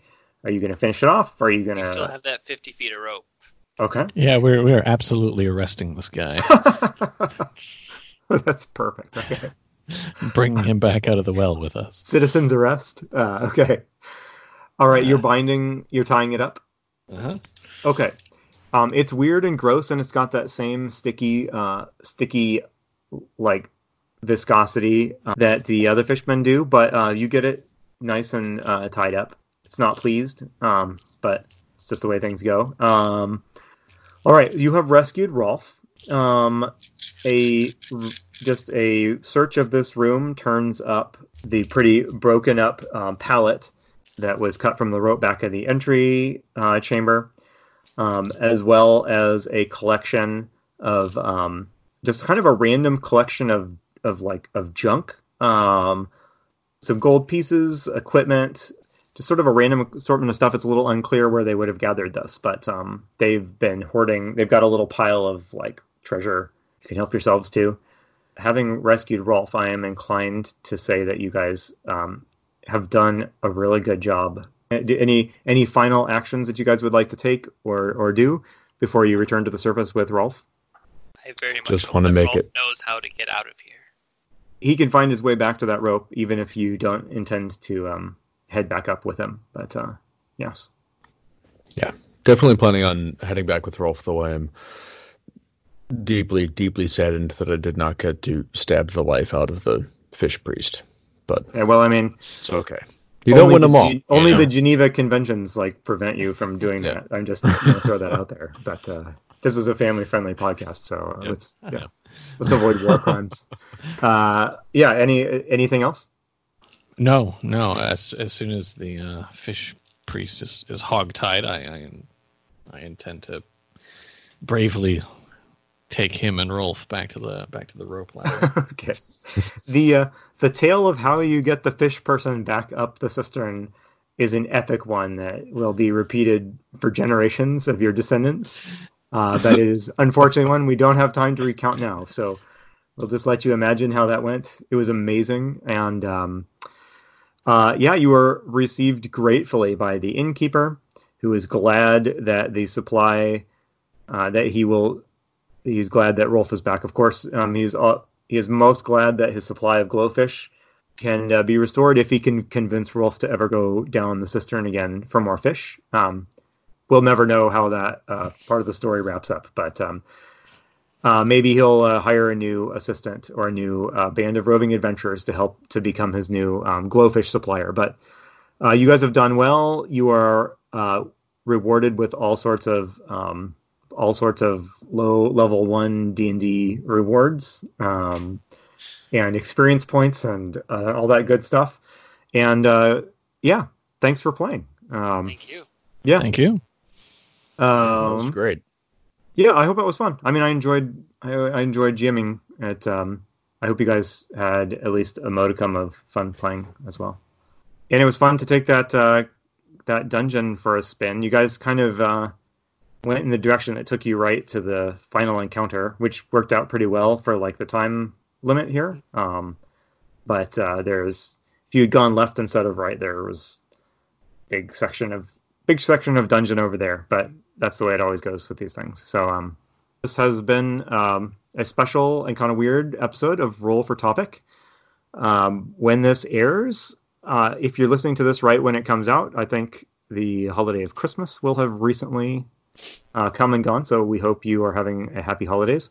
And I want to thank each of my guests here, Brandon, Matt, and Aaron, for taking a couple of hours out of their lives to run through a silly dungeon that we made. So thank you very much for listening. Thanks to my guests for playing. Have a great time. And Chris is not here to say his little cheesy goodbye thing.